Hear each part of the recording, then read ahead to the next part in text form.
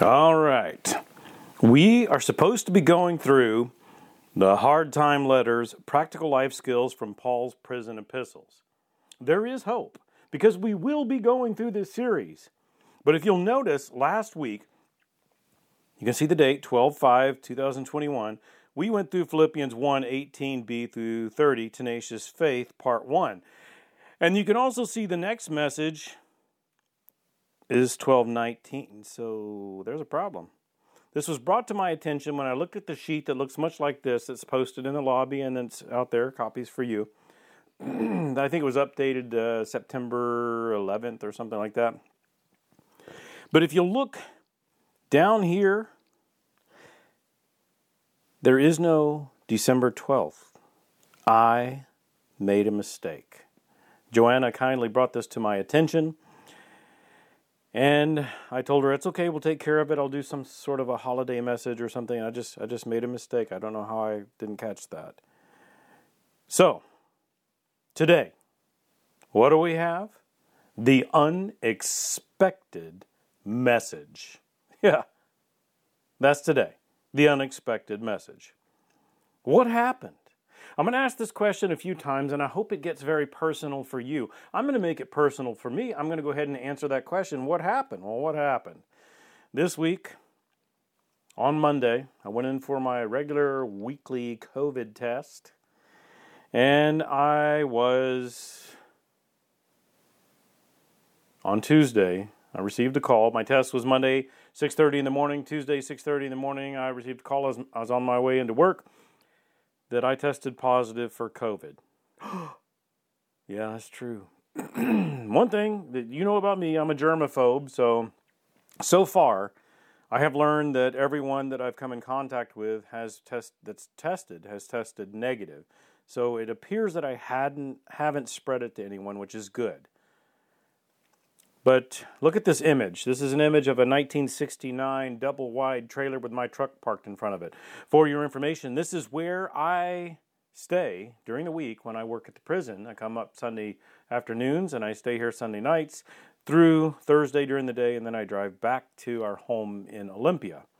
And then I spend my Fridays here in Silverdale, and sometimes my Saturdays, and I definitely spend my Sunday mornings here. But I'm not here this morning because I'm in this trailer that you can see. I am quarantined and isolated from everyone, but I hope to be back to you next week. And if you want to take note, you can see off in the distance behind that shelter that's beside my truck, and then there's a white truck there. But behind that, you can see off in the distance, barely can see it, across the Strait of Juan de Fuca, which is the waterway that separates the United States and Canada. That's that little dark area that you can barely see back in there. That's Canada. Pretty cool that I typically stay that close. And that's where I'm preaching this message, inside this double-wide trailer. And I hope to have a live video conference with you at the announcement time, if that works, and we'll say hi and interact then. Not too long ago, I began arguing that I wanted to baptize people that wanted to be baptized in the prison. So I want to show you this image. This is me baptizing a guy with all this PPE on. I had to do all kinds of things, shock the water, commit to draining it and cleaning it between individuals, wearing all the PPE. I failed in this picture, even though I did sanitize my hands. I didn't put the gloves on, so my bad. But I also committed to being vaccinated so that I could baptize these people, so I did that. This is going somewhere.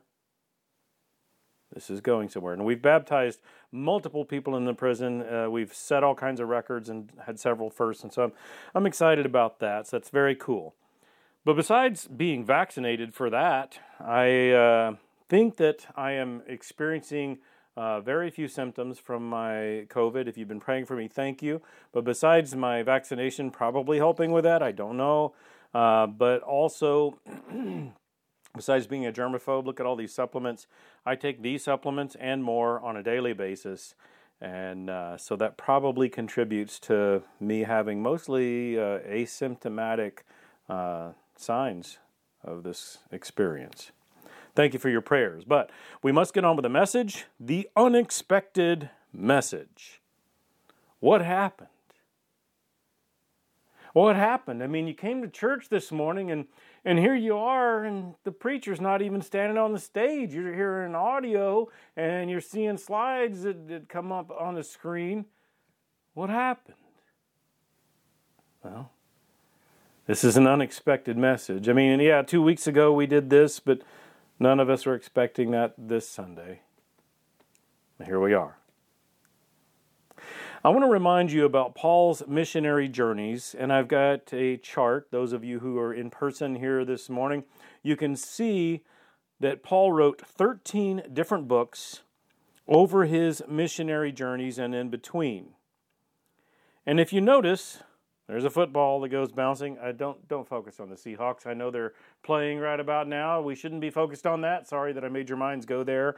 But where that football landed, you see that's Philippians in the prison epistles that we are going through. This is from his first Roman imprisonment. He wrote these letters, including Philippians, that we're in the middle of going through right now.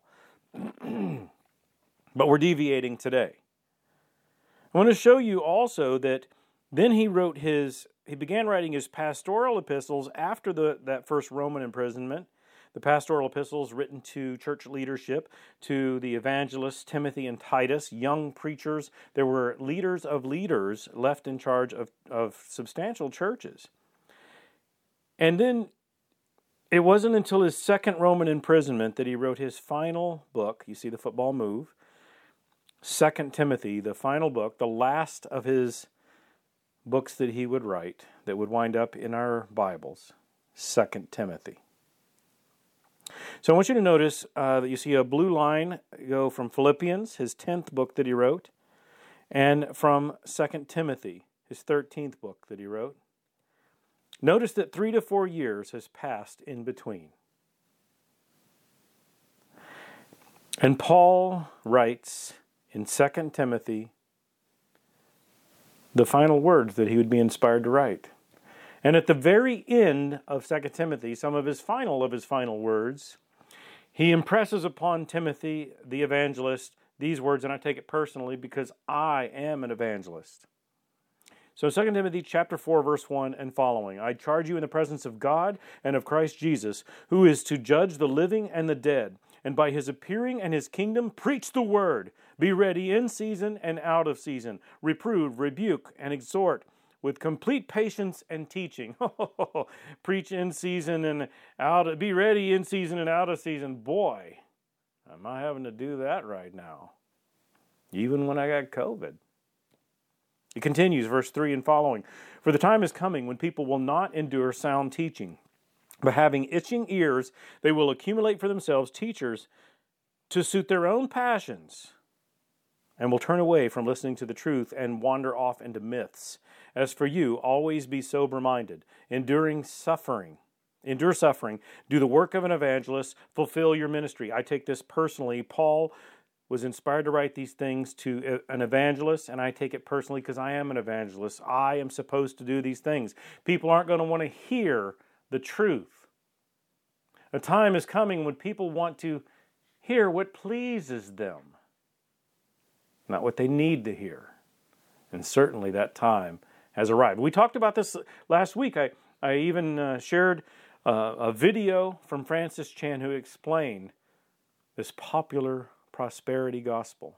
The most trendy preachers and authors of Christianity type material today, this is what they preach.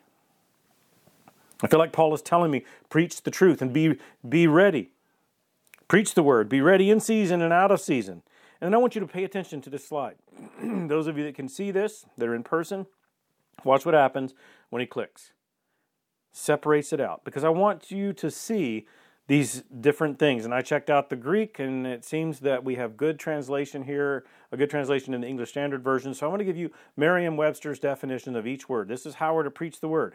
I am to reprove. That's the first word. You see it underlined. It means to scold or correct, usually gently or with kindly intent. So in the way that I'm supposed to scold or correct as a preacher, sometimes I'm supposed to do this gently, carefully, like with gloves. But notice the next word. The next word is rebuke. Merriam-Webster says to criticize sharply or reprimand. So sometimes as I preach, I'm supposed to handle with kid gloves people. I'm supposed to gently and kindly handle as I scold or correct. But then there are times when I must criticize sharply and reprimand. It calls for different ways. I have to balance this. I have to figure out what's going to be the most effective. And look at the last word, exhort. Merriam-Webster says it means to incite by argument or advice, urge strongly. So in my preaching, I am supposed to motivate by reason, with gentleness at times and with kindness at times, and sometimes with sharpness and harshness. I have to say what you need to hear, not what you want to hear. And I have to say it in a way that's effective. With complete patience, see that last line? With complete patience and teaching. It's my job. I want you to look at this image. It's an image, and if you can't see this, use your imagination. It's of Ebenezer Scrooge, of the Christmas Carol. I want to divide this image in half because I want to show you another dark character that we like to watch on the big screen or on our televisions, and that is Scrooge. And you can see I have them come together, meshing into a split face. You've got Scrooge and you've got Grinch. Scrooge on one side, Grinch on the other. Two different dark characters. And I wanted you to look at that because I want you to think to yourself, ask the question, have you become like one of these in this holiday season? Where the stresses have gotten to us, maybe it's because there's not enough employees because we've paid people not to work so long, and then we've added this vaccine mandate, and now there's less workers also because of that, and now we have to social distance with increased lines because it's Christmas and everybody's shopping and it takes forever. Is that what's stressing us, or is it because the economy is tanked and many of us are feeling it? Some of us don't have enough money to be generous like we'd like to the people we love during the holidays, and it's getting to us. Or maybe some horrible memories have come back into our minds that we're choosing to focus on the negatives, and during the holidays, we're dragging other people down because we're down. Like Scrooge and like the Grinch. We don't want to be like that. But then sometimes we act like that. So I have to ask the question, what happened? What happened? None of us want to be the kind of people that make other people miserable. What happened? Jesus speaks to this. At least he has some words of wisdom for us, and I want you to look at Matthew chapter 18. I'll start reading with verse 1. At that time the disciples came to Jesus, saying, "Who is the greatest in the kingdom of heaven?" And calling to him a child, he put him in the midst of them and said, "Truly I say to you, unless you turn and become like children, you will never enter the kingdom of heaven. Whoever humbles himself like this child is the greatest in the kingdom of heaven." Continues. "Whoever receives one such child in my name receives me, but whoever causes one of these little ones who believe in me to sin, it would be better for him to have a great millstone fastened around his neck and to be drowned in the depth of the sea." And you can see there's a letter A in the text that's on the screen, and you see the Greek word down below, and the way you say it is scandalousy. Does that sound like scandalous? It's from the word that's how we get our word scandalous, from this Greek word, which means to cause to stumble. So we're supposed to become like little children and don't dare do such a scandalous thing as to cause one of these little ones to stumble. What is Jesus talking about here? Look at this image you see of a woman who has 4 children sitting with her. She's got a book, it's open, she's reading to them, and each of these children are captivated with the words and the images on those pages. They are so much eating it up. They're trying to learn and absorb and listen. I want to shrink the image to show you a word, disciple. The word disciple is used throughout the New Testament to describe people who follow Jesus. And a disciple doesn't mean a follower. It's just a word that's used to describe the followers of Jesus. And I want to move the picture to show you what the word disciple means. It means learner. We get the word discipline from the word disciple. You see, these children are learners. They could care less that people don't know that they could care less that people know that they don't know. Children are that way. They ask questions all the time. They want to learn. But when you become an adult, so many times we want to act like we do know when we don't know because we care too much what other people think of us. And we would rather stay wrong than to be corrected and then be right. And Jesus says we have to humble ourselves and become like a child, or we can't even enter the kingdom of heaven. And no one should do such a scandalous thing as to cause a learner to stumble. People of God, we used to be eager. Remember when you were like that? Where you were so hungry, you opened up the Word of God and you just wanted to know what it meant. What is He saying to me? What does He want me to do? I was so eager. May I ask you this question quite personally? What happened? Did you used to be passionate? What happened? I want to show you an image of a brain. This is got different colors flashing around, brains moving. And this is associated with a term called neuroplasticity, a relatively new scientific term because it's a new field of science. We have learned that if you think a certain way over a period of time, then your brain will actually reform itself so that it more naturally thinks that way. That's why we've got people who focus on negative things. The more they keep on focusing on negative things, the more they become a negative person. They just keep on, and it's like they're stuck in a negative world. It doesn't mean it's permanent. It just means that's what they more naturally do because they started thinking that way. Now they're stuck thinking that way. Their brain has reformed, and it more naturally does this. I want to also bring to mind this other term, cognitive behavioral therapy. I know I've talked about all these things, but it's important. Cognitive behavioral therapy is the most effective and most common counseling that we use today. Trust me. And it's interesting because this is the most innovative and creative and the most effective counseling that we use today. Okay, well, it's quite biblical. Let me show you. It starts with the thinking. First, you've got to correct the thinking, which then improves your feeling, and then it leads to proper doing.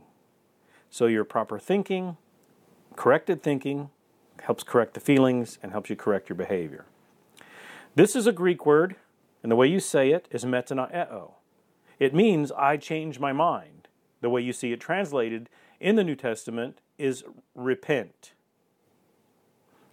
But the word repent, I move it over here above thinking because you have to start. It starts with your mind, your thinking. If you're going to improve your behavior, you got to start with your thinking. It improves your feeling, and it improves the behavior. And starts with you saying, I change my mind. You have to make the decision to stop thinking incorrectly. I'm going to show you an image here. You got two pictures. You've got a picture of a youthful Howard Stern and an older Howard Stern. And you can see it just fading away. I just wanted to show you that because Howard Stern has changed over the years. As that image fades away, I want you to think about you. Maybe images that you have seen of yourself when you were younger. What you look like then and what you look like now. Think about those images and what you were doing in those images. Even if not much time has passed, maybe you're just a teenager, or maybe a lot of time has passed. But think about the images in your mind right now. What happened? Life happened. Circumstances happened. And who you are today is determined by how you choose to think, feel, and behave. I want to read to you a poem that can be emotional for some of us to hear this. It's called Changing Places by Alora M. Knight. I see the sadness in your eyes, the times that you are knowing what's happening to your wondrous mind, the symptoms you are showing. It was so hard to recognize when they started coming through the little things that changed you from the person that I knew. The doctor's confirmation was so hard to accept, to know that little could be done, that there's no cure as of yet. Forgive me, dear, if sometimes I give in to my frustrations. It's just so overwhelming, this change in our relations. Now I'm the one to be on guard, to keep you safe from harm, protecting you the best I can, and not showing my alarm. I hope you can still understand how much you mean to me. Though you curse me or forget me, I'll accept what has to be. For I will still remember the joys that we once shared. You showed me in so many ways how very much you cared. I pray to God to give me strength to do what must be done, to trust that in the future, this battle will be won. This is very personal to me. My mother had dementia. My stepfather, who moved in with us after my mother passed, had dementia. Stephanie's father has dementia. And others that I have known have had dementia or other declining brain health issues. It's hard. It's hard to watch that. The sad thing is, we have people whose brains don't work the way they're supposed to work anymore. And we focus on remembering some good things. They tend to do that too. They remember some of their good memories and they repeat them over and over again. But their brains are broken. For some of us whose brains are working just fine, we're not using them very well because we choose to think wrong. We dwell on negative when we don't have to. For a moment, I want you to be similar to a lot of senior citizens who focus on nostalgic things. I want you to think about my nostalgia. You say those words in your own mind, my nostalgia. It's nostalgic to you. And I'm going to ask a question. So my question mark is appearing up behind the words my nostalgia. I'm going to make it a little bit more personal. I'm going to change the direction. As you think about nostalgic things, just for a moment, I want to throw in a word. Spiritual. My spiritual nostalgia. I want you to go back in time and I want you to think of that. And for some of us, it might not be that long ago, but I want you to go back in time to that place where you were pulled by God so close to Christ. You were so close on that spiritual mountaintop experience, whether it was at church camp or at church or in junior church, or maybe it was in the kitchen and in the home of some believers you were very close to, or in yours, or maybe it was in a Bible study, or maybe God dropped you to your knees in a difficult circumstance, but He pulled you close to Him and you were on that spiritual mountaintop. As you're thinking about your spiritual nostalgia, I want to ask you a question. Are you still there? What happened? What happened?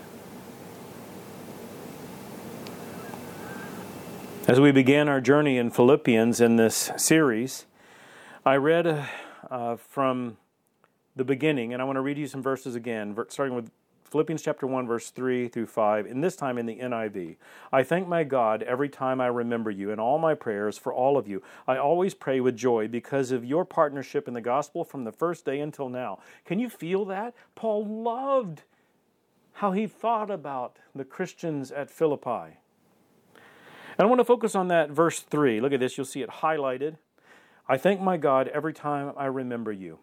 Some of you have had messages from me in our history.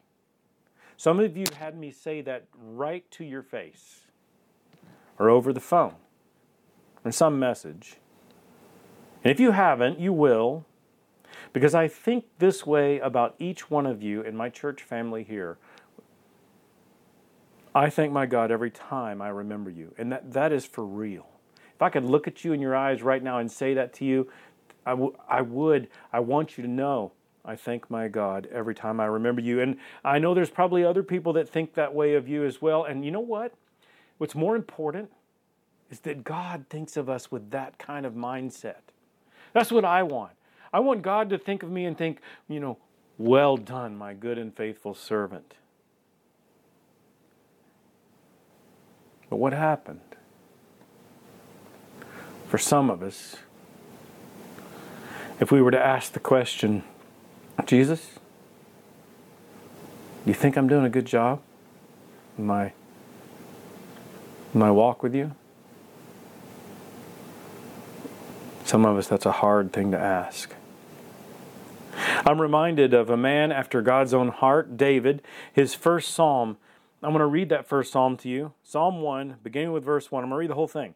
Blessed is the man who walks not in the counsel of the wicked, nor stands in the way of sinners, nor sits in the seat of scoffers, but his delight is in the law of the Lord, and on his law he meditates day and night.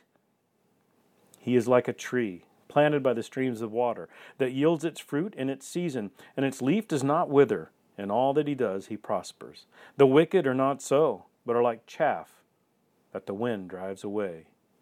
Therefore the wicked will not stand in the judgment, nor sinners in the congregation of the righteous. For the Lord knows the way of the righteous, but the way of the wicked will perish. What happened? What happened to me?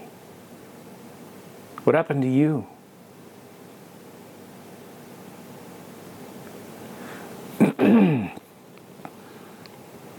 There was a king in all the kings of Judah that is considered by most as the most evil king of all. I'm going to read about him right now. 2 Chronicles chapter 33, verse 1. Manasseh was 12 years old when he began to reign, and he reigned 55 years in Jerusalem. And he did what was evil in the sight of the Lord, according to the abominations of the nations, whom the Lord drove out before the people of Israel, for he rebuilt the high places that his father Hezekiah had broken down. And he erected altars to the Baals, and made Asheroth, and worshipped all the host of heaven, and served them. Down to verse 6, and he burned his sons as an offering in the valley of the son of Hinnom, and used fortune-telling, and omens, and sorcery, and dealt with mediums and necromancers, in other words, witches. He did much evil in the sight of the Lord, provoking him to anger. I'm going to read Verse 9, Manasseh led Judah and the inhabitants of Jerusalem astray to do more evil than the nations whom the Lord destroyed before the people of Israel.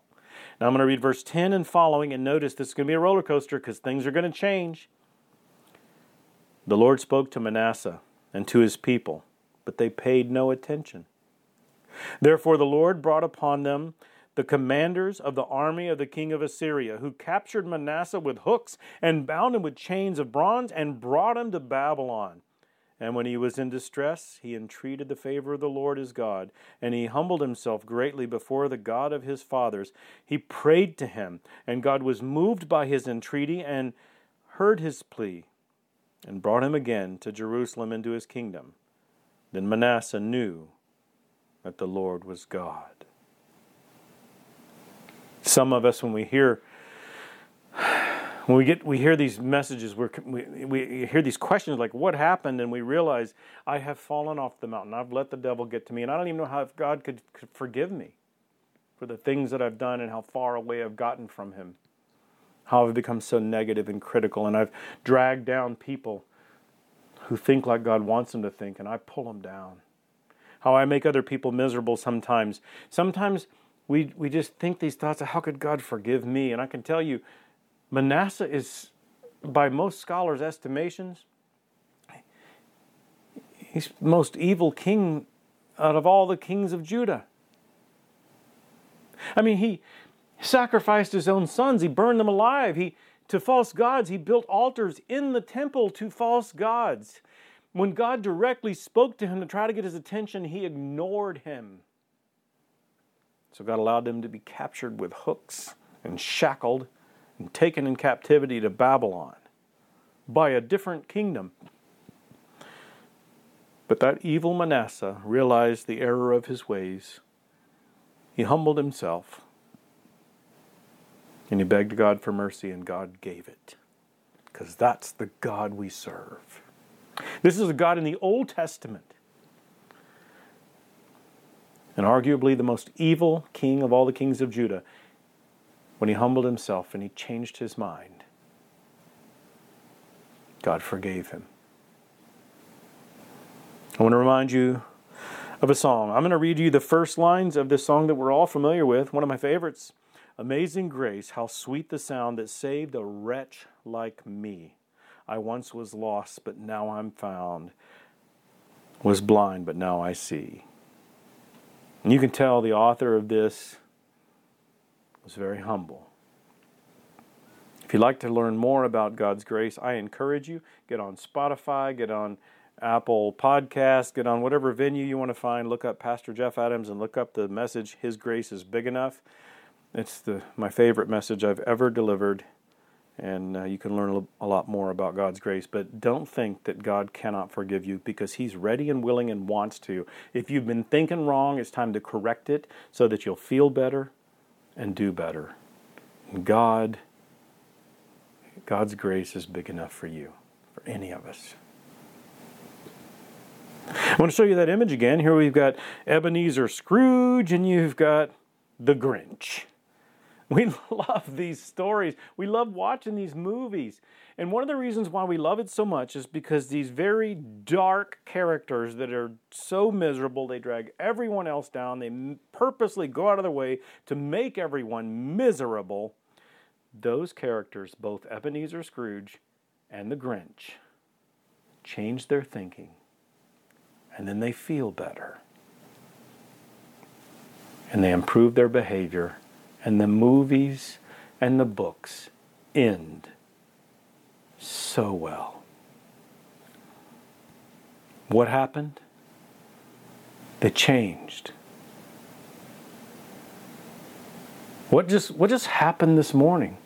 As you come and you have this strange thing where this preacher talks about things he's already talked about, neuroplasticity and cognitive behavioral therapy and repent, and this unexpected message.